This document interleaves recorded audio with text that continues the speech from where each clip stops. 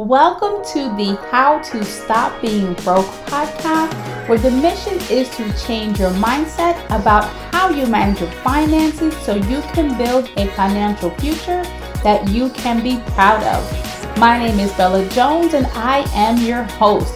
So relax, sit back, and let's jump into today's conversation. Hey, so we are back for another episode, and in today's episode, I really want to talk more about credit, why it is so important, as well as the benefits of having good credit.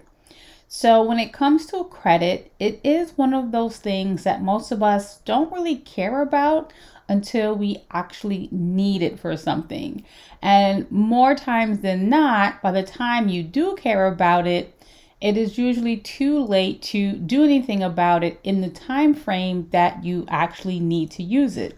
So for example, when you are looking to purchase a vehicle, when you are looking to purchase a home, if you have not already looked at your credit and have not been actively working on it, by that point, your credit kind of is what it is. And if you need to purchase that car like right then and there, if you need to rent that apartment right then and there, there's not much you can do to actually fix your credit, right? Because as we know, working on your credit does take time. So this is why if you are in a position where you do not need your credit for anything, now is a fantastic time to actually start working on it. So let's first talk about why credit is so important. So credit really touches so many aspects of our lives that I think we tend to lose sight of that, especially if we're not really thinking about it or if we're not even focusing on it. So when it comes to having good credit, some of the obvious things are, right, when you're looking to purchase a home, you need to have good credit. But even if you are not in a space where you are looking to become a homeowner, even if you're trying to rent or lease an apartment, your credit is going to matter. Your potential landlord wants to see your credit history, your payment history. What kind of outstanding debts do you have? Have you defaulted on a previous landlord, right? So your credit is going to play a role. Now, when it comes to renting an apartment, obviously the credit requirements is not as strict as it is when it comes to home ownership, but your credit does play a role. You may even be in a situation where because your credit scores are so low, the landlord may require you to pay an extra security deposit. So if they normally only want 1 month security deposit, they may want you to pay 2 or 3 months worth of security in order for you to move in. Now, when it comes to your credit, it can also play a role to secure or to maintain employment. There are certain jobs and certain career fields that do require you to have good credit. They want to know that you are credit worthy. So I also have known someone who has lost a job because of their credit. I know someone else who did not get a job because of their credit. So again, you really want to make sure that if you are in an industry where your credit matters, or if you are planning on going into an industry where your credit matters, you want to work on your credit ASAP. Now, of course, your credit does play a role in many other aspects in regards to buying a vehicle, getting a credit card, and even in some situations, being able to turn on utilities. Even the cell phone providers are looking to run your credit to decide on whether or not to let you become a customer. So your credit does touch so many parts of your life. And again, working on it before you need it is really the best place to be. Now, let's jump into the benefits of having good credit, right? Because I think by hearing the benefits, it may even give you that motivation you need to start working on your credit if you can see what it can look like for you on the other side. So the first great thing about having good credit is that it gives you the power to negotiate, right? So for example, when you are going to buy a vehicle, or if you're going to purchase a home, you can shop around to get the best deal for you. And when you have good credit and the lender knows that, They are going to negotiate because they want your business. They don't want you to go somewhere else. So for example, when you are going to purchase a vehicle at a dealership and you are financing, right? When you have good credit, you can take your business elsewhere, and the dealer knows that. So with that being said, you are in a great position to negotiate the deal to your liking, meaning you can negotiate the price of the car. You can negotiate some free add-ons to the car. You can negotiate a better extended warranty, right? The ball is really in your court, and you are in a better position to negotiate because you can technically take your business elsewhere because you know you can finance that car somewhere else. And so putting yourself in that position of power is amazing versus going to the same dealership when you have bad credit. You are literally in a position where you are just hoping and praying and crossing your fingers that they can somehow approve your application, right? So in that scenario, you are less likely to be negotiating the price of the car. You are less likely going to negotiate any additional add-ons or extended warranty. You are basically like a sitting duck, and you're just hoping that they will actually give you some sort of loan approval. And furthermore, you're not going to negotiate the interest rate, right? You're kind of going to be stuck with whatever interest rate you're given. And that really can put you behind the eight ball when it comes to financing, because financing at very high interest rates is really going to cost you thousands of dollars extra versus someone who's financing a vehicle at a very low interest rate. And then not only are you going to be throwing away thousands of dollars, you're going to have a very high monthly payment. And so when those monthly payments are exorbitantly high, it's going to put you again behind the eight ball. It may be a payment that you will have a very hard time keeping up. And then you might find times where you can't afford to make the car payment, and then you might be late, and then those late payments are causing your scores to go down. Then you are literally back in this financial spiral and causing your credit again to have more issues. So this kind of leads me into the second benefit of having good credit. It can save you thousands of dollars in interest payments when you are financing something like a vehicle or a home, right? You're paying on this for 30 years, and financing at a lower interest rate because you have good credit can save you tens of thousands of dollars, right? So this is why having good credit, again, is so beneficial and so important. Now, the next benefit of having good credit is you can take advantage of some amazing investment opportunities. I have seen people, because they have good credit, they can take out private loans, personal loans at very low interest rates, and take those same funds and invest it somewhere else and earn 2, 3, 4 times the interest that they are being charged.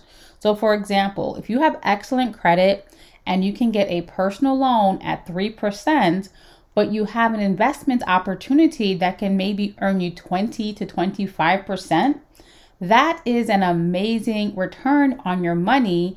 And you are essentially taking someone else's money to invest because maybe you don't have the cash or capital to do so. But because you have excellent credit, you can put yourself in a position to take advantage of that investment opportunity. Versus someone who does not have good credit and they do not have any capital or savings to take advantage of the same investment opportunity, you are now missing out on this opportunity to make some amazing money. So again, this is why it is so important to have good credit. Now, the other benefit of having good credit is that it does give you a certain level of credibility. When it comes to doing business with other entities, your credit matters. It will determine whether or not they want to do business with you. Especially if you are an entrepreneur, when you are first starting out and your business does not have any credit on its own, your personal credit is what lenders and potential business partners are going to look at and take into consideration. So that is also why it is so important to start focusing on your credit, especially if you are looking to become an entrepreneur, starting your own business, because again, your personal credit and finances absolutely matters. So the one thing I will have to say is that I wish that I knew more about credit earlier in my life. I know that once you turn 18, I would hear people say, having good credit matters, stay away from credit cards, but no one ever really sat me down to explain to me what credit actually is, how it actually works, and more importantly, how it can actually impact my life and the things that I want to do. And by the time I understood how it all worked, the damage had already been done, right? So that is why I like to use my platform to openly talk about credit and, financial literacy, because it is something that is so important to talk about. And I really am trying to use my platforms to get to people wherever they are. But really, I want to get to people who are early in their credit journey and financial journey so they can avoid the mistakes and pitfalls that I have made. But regardless, I also like to use my platforms to let people know it's never too late to turn things around. If you've had bad credit and you always struggle with that, it doesn't matter. You can start putting in the work to get your credit to where you want it to be. If you've been bad with managing money, if you've been bad with saving money, none of that matters. Once you are ready to take that step and change your habits and change your mindset, you can make that change in your life. So again, that is why I'm really passionate about financial literacy, because I have seen how it has changed my life once I really started to take it seriously and really start to put in the work. And this is also why it is so important to surround yourself with like-minded people.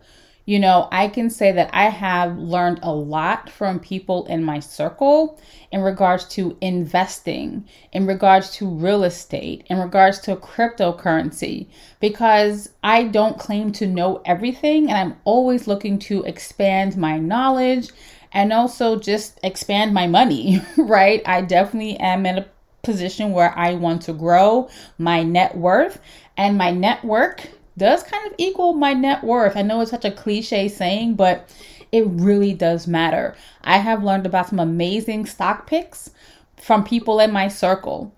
And these are stocks that were never on my radar, but because I'm in a circle where we are having these conversations, it is making a financial impact in my life.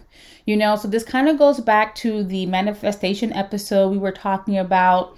If most of your conversations are about gossip and complaining, you really need to stop having those conversations so often.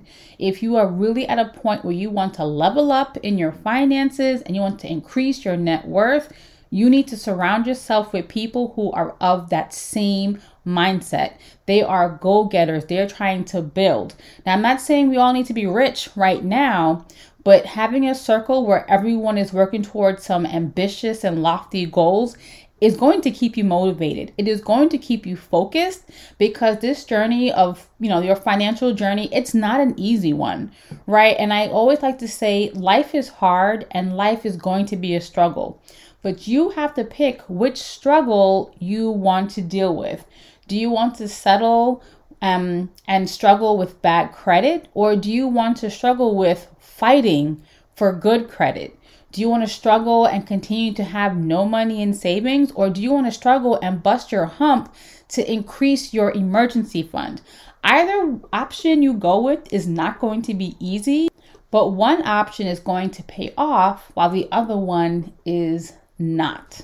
And if you are in a position where you don't really have anyone in your circle who you feel comfortable having these conversations with, or they're just not of that same mindset, then I want to encourage you to tap into the power of social media. There are so many Facebook groups, so many Reddit strings, so many Instagram profiles where you can literally go out and find people who are of the same mindset.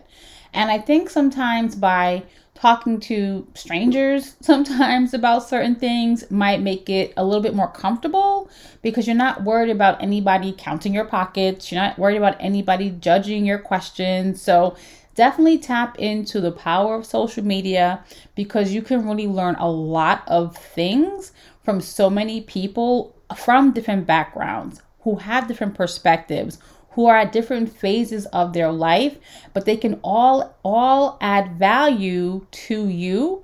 And then I also want to encourage you to pay that forward.